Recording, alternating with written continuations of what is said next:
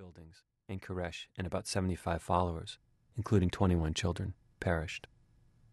Waco was a case of death by religious ignorance. Perhaps the outcome was fated.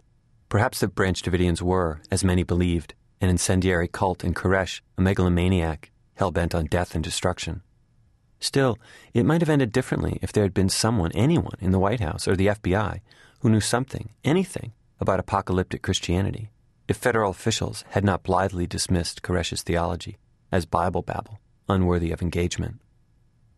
Religious ignorance proved deadly again in the aftermath of September 11, 2001, when an Indian American man was shot and killed at an Arizona gas station by a vigilante who believed the man's turban marked him as a Muslim, and therefore for assassination.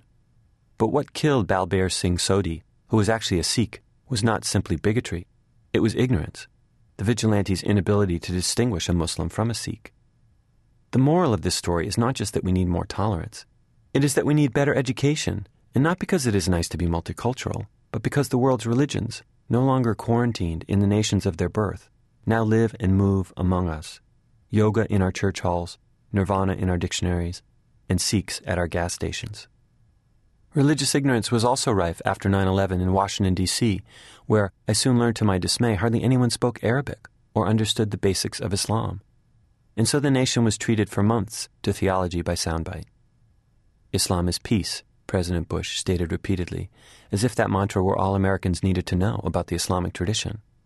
Meanwhile, the televangelist Jerry Falwell denounced Muhammad as a terrorist, and Paul Weyrich and William Lind, prominent voices in American conservatism, called Islam a religion of war.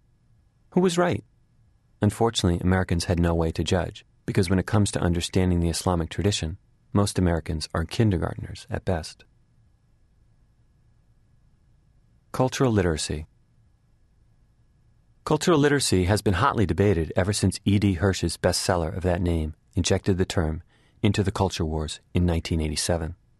In cultural literacy, Hirsch, a University of Virginia English professor, argued that much of our common cultural coin had been drastically devalued. Remember the Alamo? Not really. Hirsch traced this problem to John Dewey and other progressive-era education reformers who gave up in the early 20th century on content-based learning in favor of a skills-based strategy that scorned the piling up of information. This new educational model produced, according to Hirsch, a gradual disintegration of cultural memory, which caused in turn a gradual decline in our ability to communicate. Hirsch rightly understood that there are civic implications of this descent into cultural ignorance, particularly in a democracy that assumes an informed citizenry.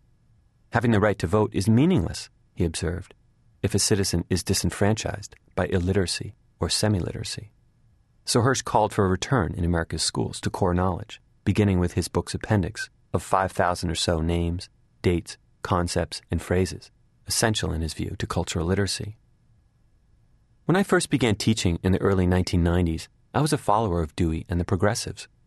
In high school, I had come to see the subject of history as nothing more than the mindless accumulation of names and dates, and I vowed upon entering college in the late 1970s that I would study every subject I could manage except history. Happily, I came across a professor who taught me that the vocation of history is not about memorizing names and dates, but about forming judgments and contributing to debates about what happened in the past. So when I finished graduate school and became a professor myself, I told students that I didn't care about facts. I cared about having challenging conversations, and I offered my quiz-free classrooms as places to do just that. I soon found, however, that the challenging conversations I coveted were not possible without some common knowledge. Common knowledge my students plainly lacked. And so, quite against my prior inclinations, I began testing them on simple terms. In my world religions classes, I told my students that before we could discuss in any detail the great religious traditions of the world, we would need to have some shared vocabulary in each, some basic religious literacy.